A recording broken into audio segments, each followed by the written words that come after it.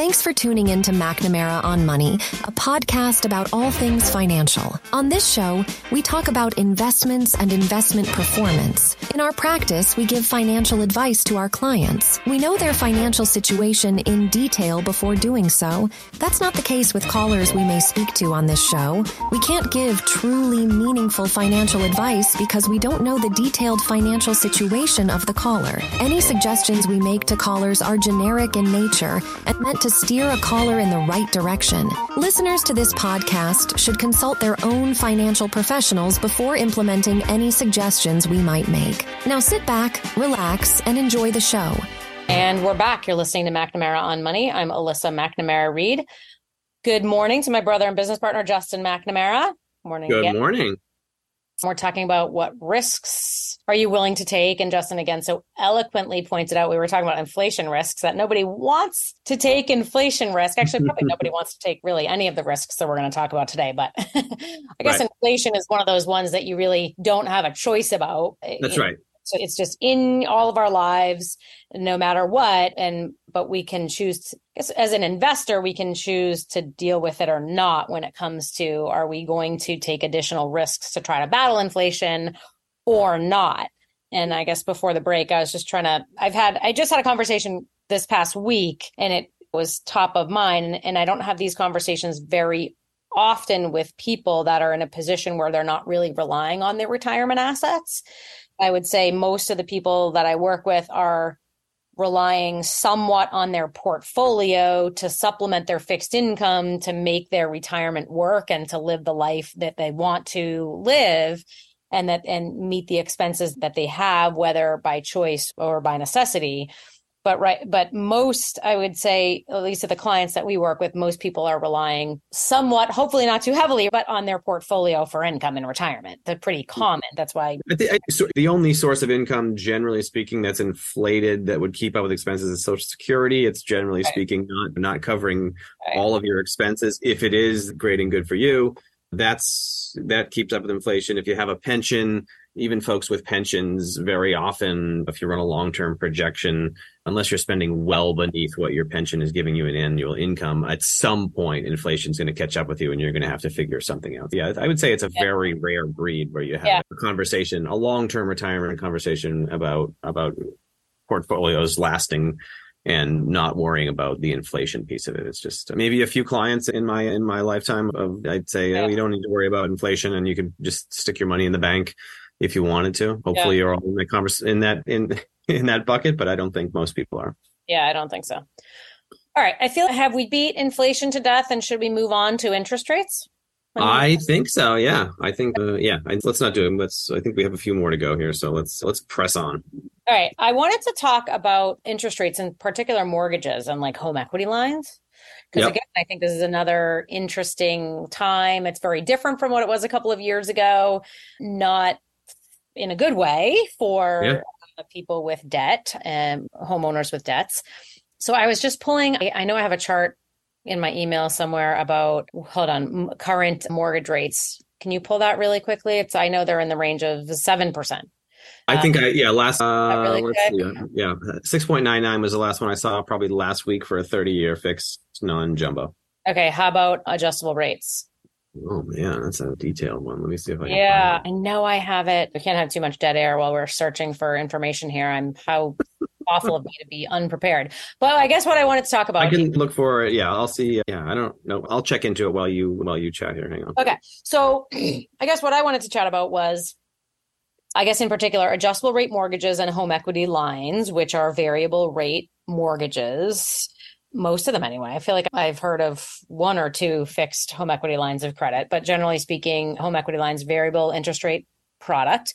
This is an interesting time to chat about those because for so long we would talk about interest rate risk, people that had balances on their home equity lines and the risk that they were taking that interest rates would go up and there would be harder to pay it when interest rates go up. It's harder to pay down debt because more of your payment goes to interest and less of your payment goes to principal.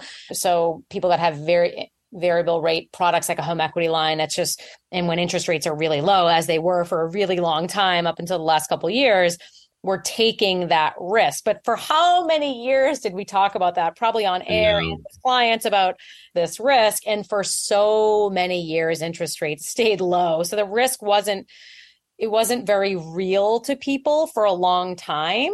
Fortunately, right? For people that were carrying sizable balances on home equity lines due to whatever reason, renovations or college or whatever, fortunately for them. But now it's just so different because interest rates on home equity lines went from 2% to 7.5% in a pretty short period of time.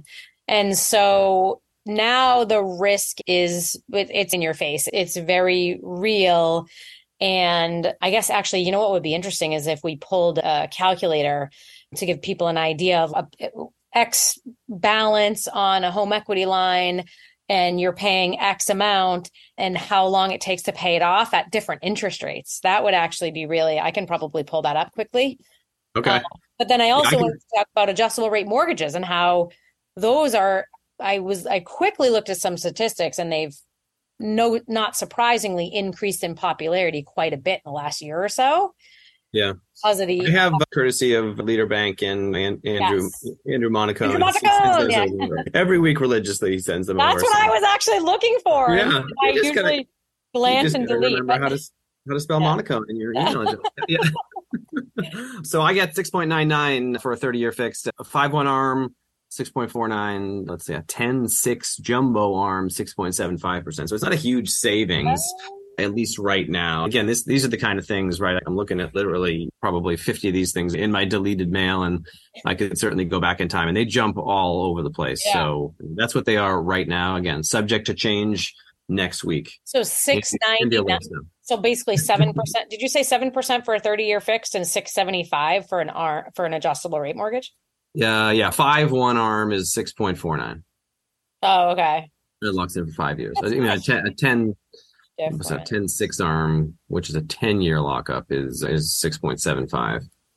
Okay. So just for those listeners, an ARM is an adjustable rate mortgage. When interest rates were really low, I don't think they were popular at all. From what I read, maybe 2 or 3% of the population had adjustable rate mortgages as of a couple of years ago. So an adjustable rate mortgage is like a 5/1 ARM the rate is locked for the first 5 years. And then the rate will change on that 5th year. And then every year after, the rate would change unless you based on current interest rate environment, unless you refinance out of that loan. Sometimes you'll see, I actually hadn't seen this up until recently, like a 7/6 ARM, right, would be a 7-year guaranteed period, and then it would adjust every 6 months after that. Okay. So the first number is how many years it's locked, and the second number is how frequently it adjusts after that based on current interest rate environment.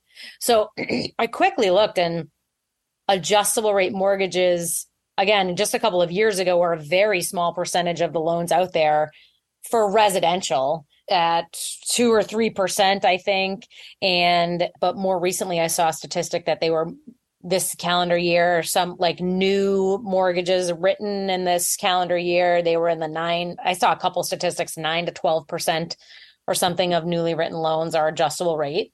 They ticked upward in popularity, no surprise, because they're a lower interest rate than a fixed 30-year or even a 20 or 30-year. So they're a lower interest rate, but again, you're taking that interest rate risk. So like in a 5/1 adjustable rate mortgage, you're taking the risk so you would get a lower interest rate now than in a 30-year, but you're taking the risk that interest rates would be higher 5 years from now, and maybe your interest rate would adjust upward instead of down. But I think people taking out adjustable rate mortgages now are thinking, we're pretty sure that interest rates will be lower 5 to 7 years from now. And their rate would adjust downward in that period of time, which seems to be a reasonable risk to take. I don't know. Things don't always happen the way we think they're going to happen, especially in the markets and the economy. But that seems to me that they're more popular now for that reason. It's a reasonable conclusion to come to, especially because the Fed, for example, has said, we're hoping to lower interest rates. We're hoping that this interest rate environment isn't where it is now for a very long period of time. But I wanted to give people just some Yeah. perspective regarding how I how have that. the environment has changed. Oh, you have it? Yeah, if you want to. I just gave an example, right? And again, this was and we'll talk about the investment side of interest rates risk too, but here we're talking about kind of the cash flow end of it, right?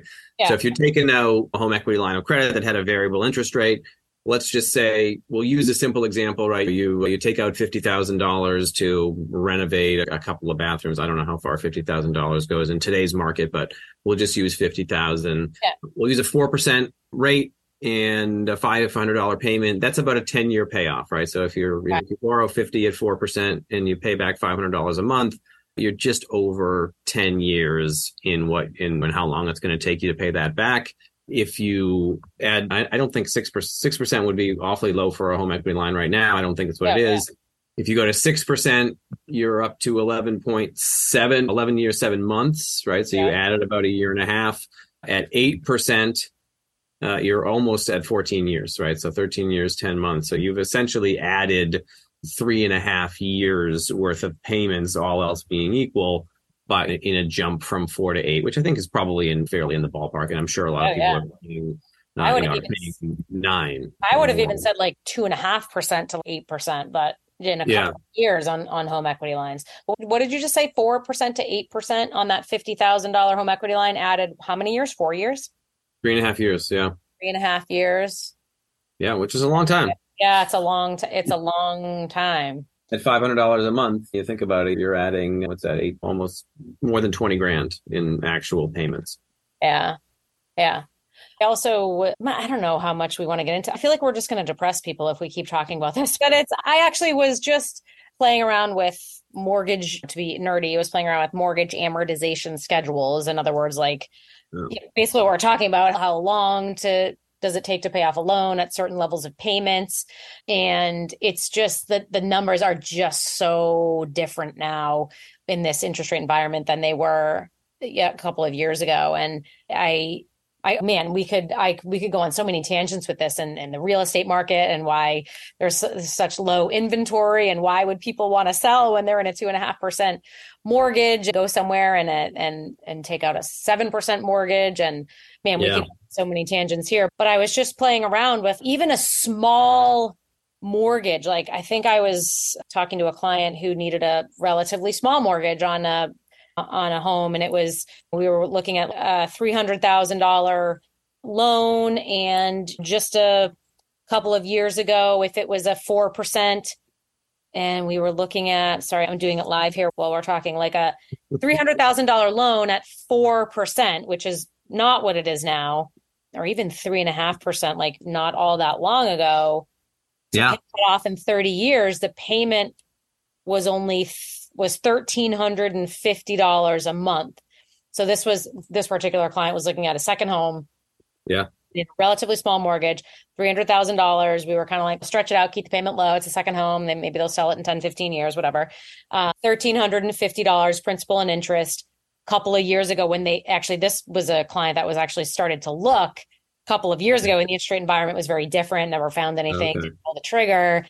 And then we were revisiting the conversation. So now that $300,000 loan at 7% over 30 years is a $2,000 a month payment. So even like over a 30-year amortization payoff schedule is a crazy difference. And actually, it surprised me when I looked at that. I guess I hadn't in my mind on a relatively small, but for mortgage balance, a relatively small mortgage balance, especially in this area of the world, that's a much bigger difference than I anticipated. And again, I don't want to depress people too much. These are real issues. Hey, you were doing a risk show here. I don't know what's the way around it, you know? It would really depress people if I put in a $700,000 mortgage. And that's, I'm sorry, can I do that? Will you give me the permission to do that? Or is that just is that just mean? To do a $700,000 mortgage? Yeah. Yeah, of course. That's the reality now. This is reality. So a $700,000 mortgage. This is $1 million home with 300 down. Yep. A couple of years ago, at 3.5%, 30-year period of time. Yeah. The principal and interest payment, $3,143 a month. Pretty reasonable for a big house like that. Yeah. if I do that same same balance now, $700,000 mortgage at 7% over 30 years. I don't even want to say the number. Yeah. $4,657 principal and interest.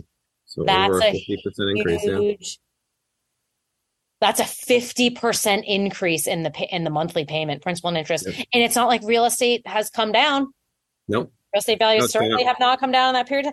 That is crazy. I guess we shouldn't go any further, but that is some real stuff. It's crazy. And yeah, it blows my mind when I talk to people that are either trying to buy or selling homes right now, and that the real estate market is just still so crazy, and bidding wars and cash buyers and knocking on doors. And it's crazy, but it doesn't surprise me that there's very low inventory, because who that refinanced in the last few years is going to want to give up that payment and take a 50% increase potentially, just for that example. That is crazy stuff. Yeah, hopefully. We were very spoiled by a very low interest rate environment, and maybe we never really get back there, which actually is probably not good for real estate inventory, but hopefully we could have another whole real estate show. These things change, right? And you could have people who were getting mortgages back in the 70s. You hear the old stories about their 15% mortgages, and we get through everything, and we go through ups and downs in these markets. And hey, those people who buy that house, we could look back 5 years from now and they've refinanced and their property value is up another 25%, and everyone feels great about it. So it's not necessarily the end of the world. It's very difficult for a lot of people to get started, unfortunately. Yeah. Which is a shame, but these things do tend to move in cycles, and we're in a difficult spot right now. Although hopefully we get through it and out of it soon, but who knows? Yeah. No guarantees in life. No guarantees in life. Yeah. All right. I guess we've got a few minutes before the break, but is there anything else on interest without us? That was such a bright, shining comment right there, Justin, and lifting everyone's spirits. Is there anything else? Yeah, we didn't even talk. Interest rate risk there's a whole other side of it from an investment point of view. And when interest rates rise, right, you have generally speaking, a repricing of assets. Most obviously it's in the bond world, right? Because a bond is sold with, generally speaking, again, big generalizations here. We know there are lots and lots of different kinds of investment products out there.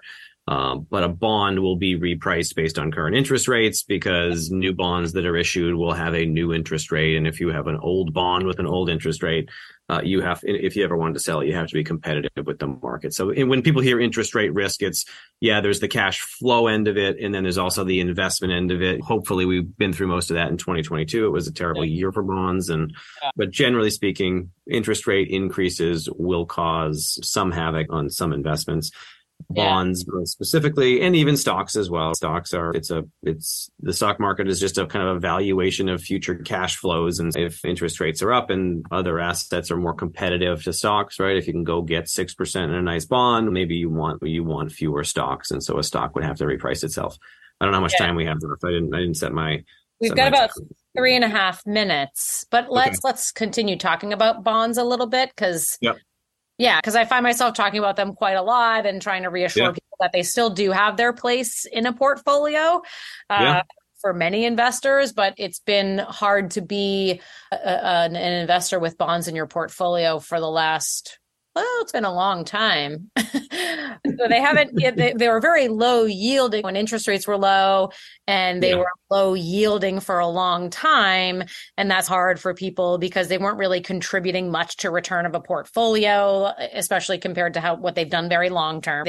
In terms of their return and contribution to rate of return of a portfolio, were lagging a bit the last several decade or so, again, coming out of the credit crisis. And then an awful year last year because of the rapid spike in interest rates and what you're talking about in the repricing, and they didn't perform well last year. Having said that, they didn't trend down as much as the stock market.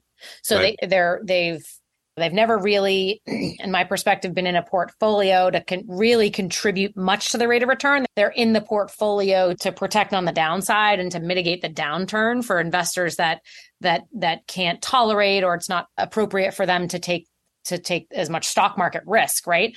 But So they're not really in your portfolio to generate a lot of return. Having said that, it would be nice if they did contribute somewhat to the rate of return on the upside and also protect on the downside. Of course, we want the best of both worlds, right? Everyone does. But I do think it's been hard to be a bond investor, but hopefully going forward, it'll be a little easier now that that the yields are a bit higher and maybe they will contribute a bit more to return of the portfolio. Will they yield enough to outpace inflation? I guess that remains to be seen. But it should be easier on paper anyway to be a bondholder going forward. That's right. Right. Yeah. And it depends on, we got to a point, right, where we had downward trending interest rates literally since the mid 80s, early 80s. Yeah. And that was helpful to a portfolio, although we got to a point in the 2010s and even early 2020 when you had so little interest that it was it didn't contribute much to your return. And it was mostly just an increased risk. Where we go from here will depend on the directionality, but you're certainly better off now than where you were a couple of years ago. Yeah. I think it'll be easier. Yeah. I think it'll be easier to be a conservatively tilting investor in the coming several years than it was in the prior. And at least on paper, like in the grand scheme and real return and all that, I don't necessarily think it'll be different, but it'll be emotionally easier for people. And that's important. As an investor, it's important to have the emotional comforts. Don't make mistakes and all that stuff. So that's important as well. All right. We just need to take a break. We're talking about risks and different types of risks and inflation and interest rate risk. And we'll get into market risk, of course. You're listening to McNamara on Money. I'm Alyssa McNamara-Reed, joined this morning by my brother and business partner, Justin McNamara. Check us out on your podcast app, McNamara on Money. We turn all of our shows into podcasts every week. So we're just going to take a quick break and we'll be right back. When it comes to securing your financial future, trust matters. That's why McNamara Financial, a family-owned company, is here for you. As a family-owned company, we understand the importance of your financial well-being.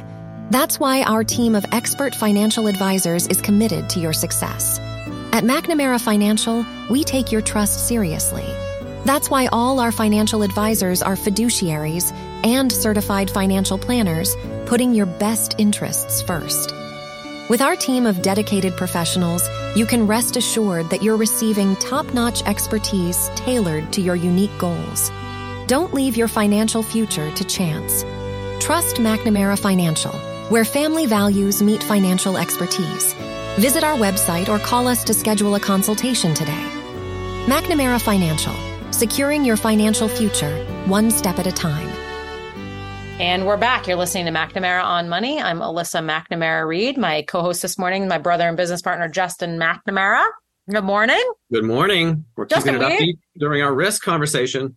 I know. I had my third cup of coffee and then I was able to, I was excited about this topic, but I was definitely sluggish in the first few minutes getting going here this morning. But yeah, this is an interesting one. And I was just thinking, Justin, that we've been in business together for 20 years. 20 years. That's right. So you were, when, I don't know when your anniversary was. When was your 20? This year? Is basically my 20th anniversary. I don't remember my exact start date, but basically this is my 20th anniversary. So it would be your 21st.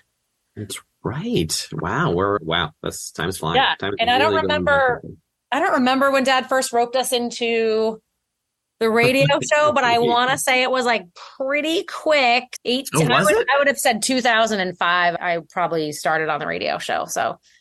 And really? And I can remember being so nervous, of course, probably for the first year.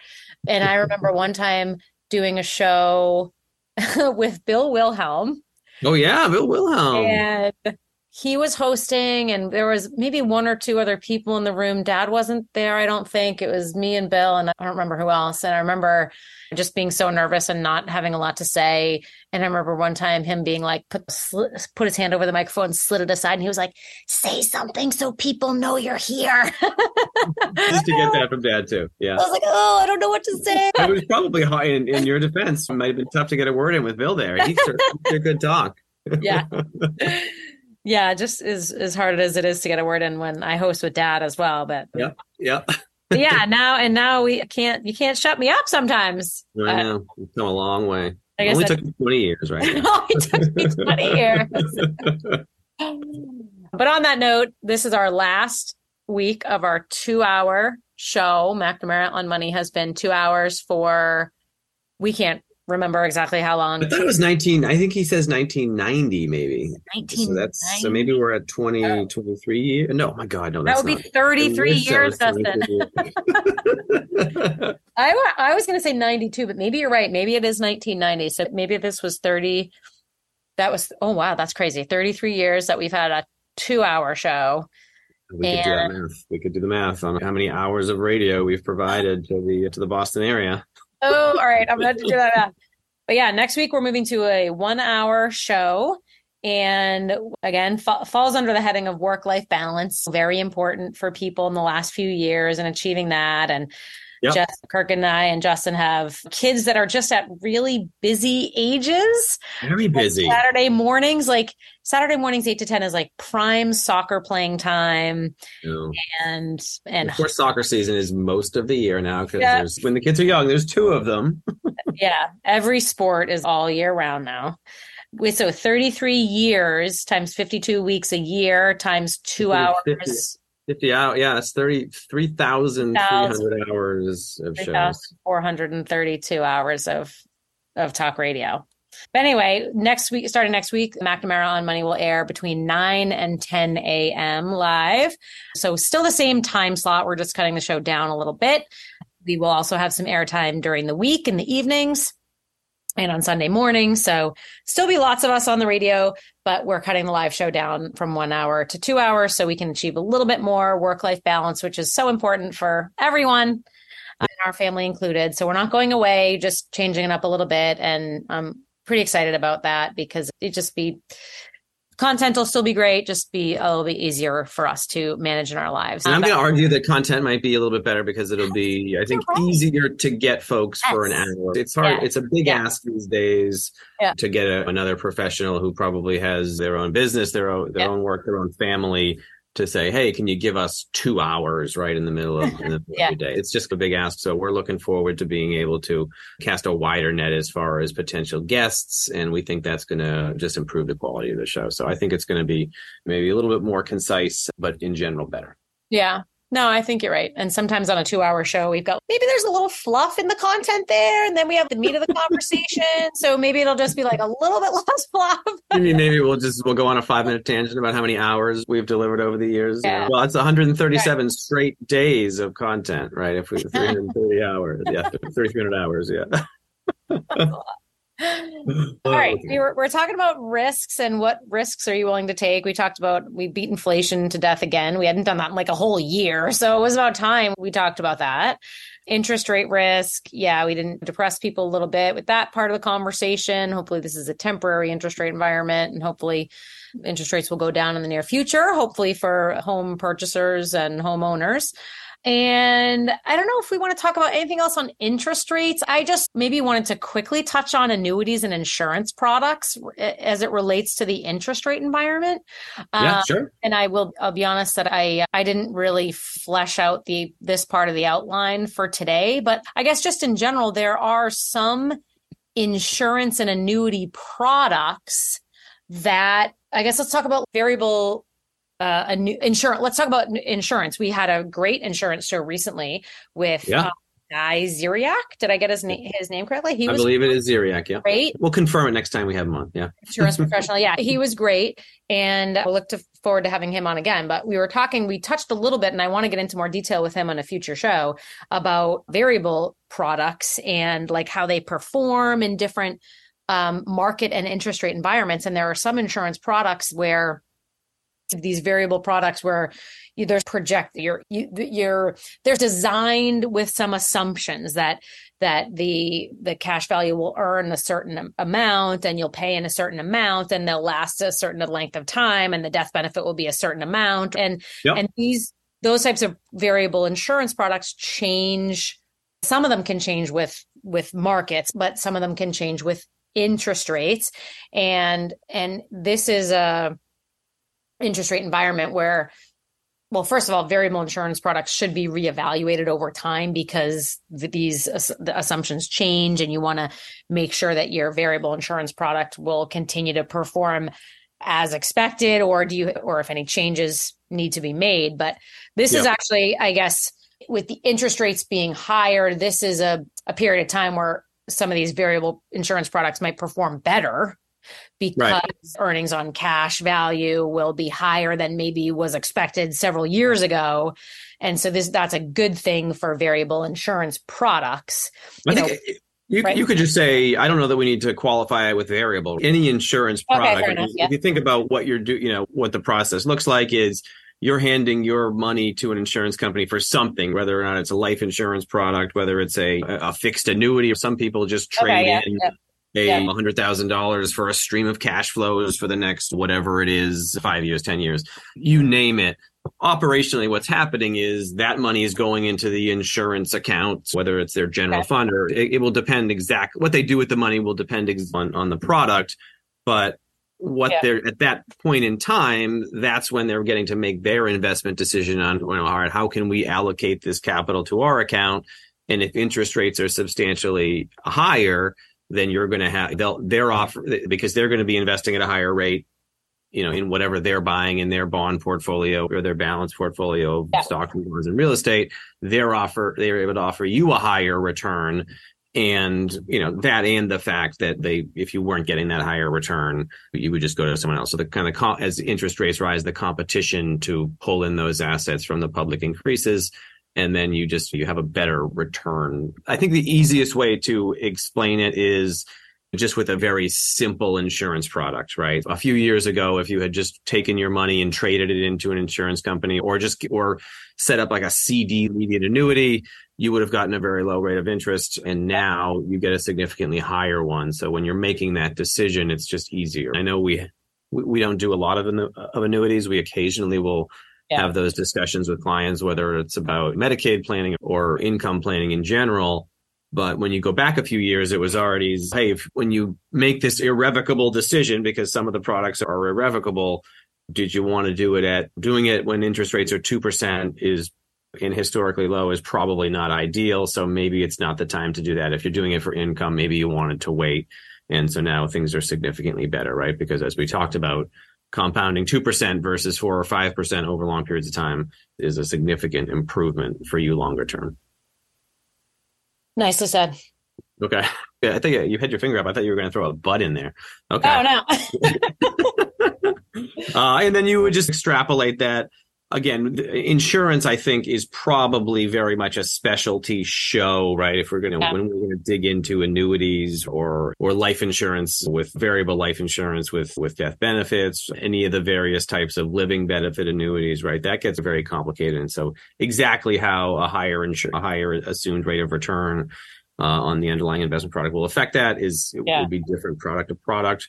But I think we can generalize across the board that if you're looking for a newer product offered by an insurance company now versus a few years ago, it's a much better time to do it. And where it goes from here, we don't know, but it's certainly better now than it was a few years ago. Yeah, better to look into it now. Yeah. And maybe we should do some insurance specific shows in the near future. Yeah. And it is a good time now.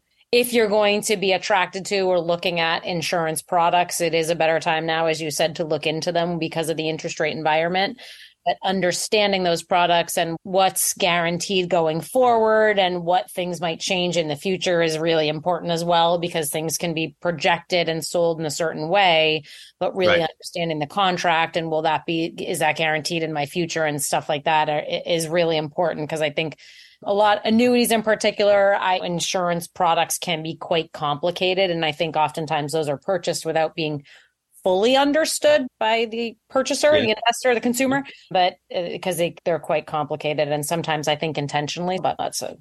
Yeah, Barron's had a very good article on this. I think it was a couple of weeks ago, and I know you and I discussed it briefly. But just to illustrate the point of how complicated it is, I think, and I'm blanking on exactly how many it was, but so Barron's did a write-up on annuities being more attractive based on the new interest rate environment. And they did a ranking of annuities. Oh, hey, if you're interested in this type of annuity, look at these ones, and directing folks to what they thought were the best options. And I think there were 5 or 6 different categories of annuities that they were, right? It was their index-based annuities. There were the annuities with living benefits. They were their fixed annuities. There's SPIAs, right? And so it's a very complex I think in general, we can generalize that it's better, but exactly how they work is something that you'll want to work with a professional on almost certainly, because they are complicated. They are complicated. Yeah, and we'll have some shows on that topic in the future. All right. Yep. We've got about 15 minutes to tie up our discussion on risks. So I feel like we should talk about investment risk, being the investment professionals that we are. Yep. Yeah. And 14 minutes isn't probably enough time to talk about everything we want to talk about in the world of investment risk, but I think it's the one that's probably most well understood. So I think it's probably okay, right? When you start to throw in, when you say risk, when someone like you as an advisor says risk, I think most people are probably fairly sure what you're talking about, or at least have a good idea about it, because all of a sudden the stock market comes to mind and crashes and bear markets. So I think we can wrap this one in 15 minutes. We'll see though. We've been chatty today. Okay. We're always chatty. All right. I think historical perspective is helpful, right? So we obviously have the very recent down market that we're not fully recovered from. I guess we're still in a down market technically. But perspective is helpful. So I'm going off the top of my head here on the most recent downturn. So calendar 2022, if we use the S&P 500 as our benchmark for the stock market downturn in the US, I want to say it was down. You're just going 20, all right. 20% last year?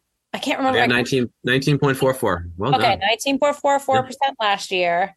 We have not recovered fully from that yet, but here we are. Let's see. Are we 19 months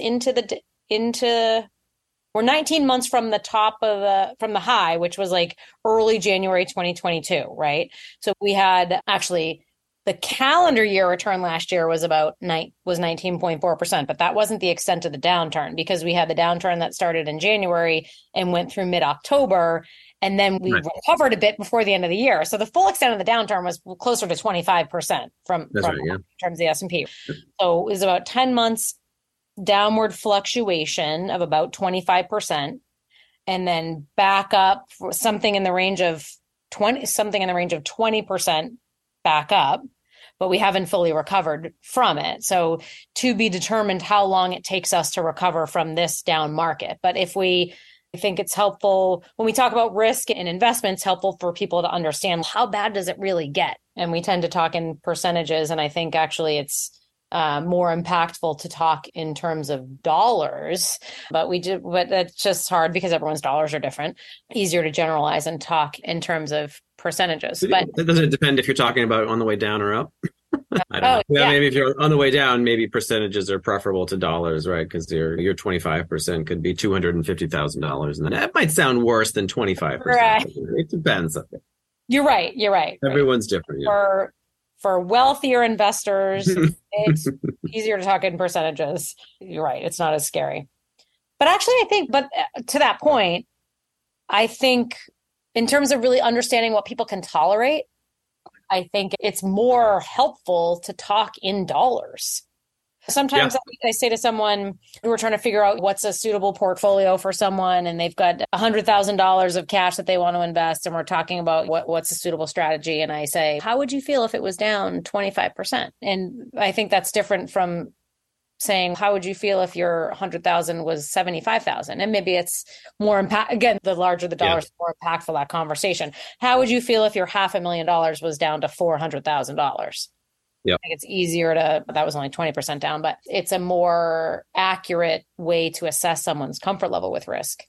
That's true. Yes. Yeah. When you're talking about what you can handle, certainly dollars are more realistic, which is why you tend to see folks who have accumulated more, maybe be a little bit more risk averse, because 10% to one person is not 10% to one person could be $100 or $1,000, whereas it could be 100,000 for somebody else, or even $1 million, right? Depending on what your nest egg looks like. But I think it's helpful for people to know, like I just had a client this past week.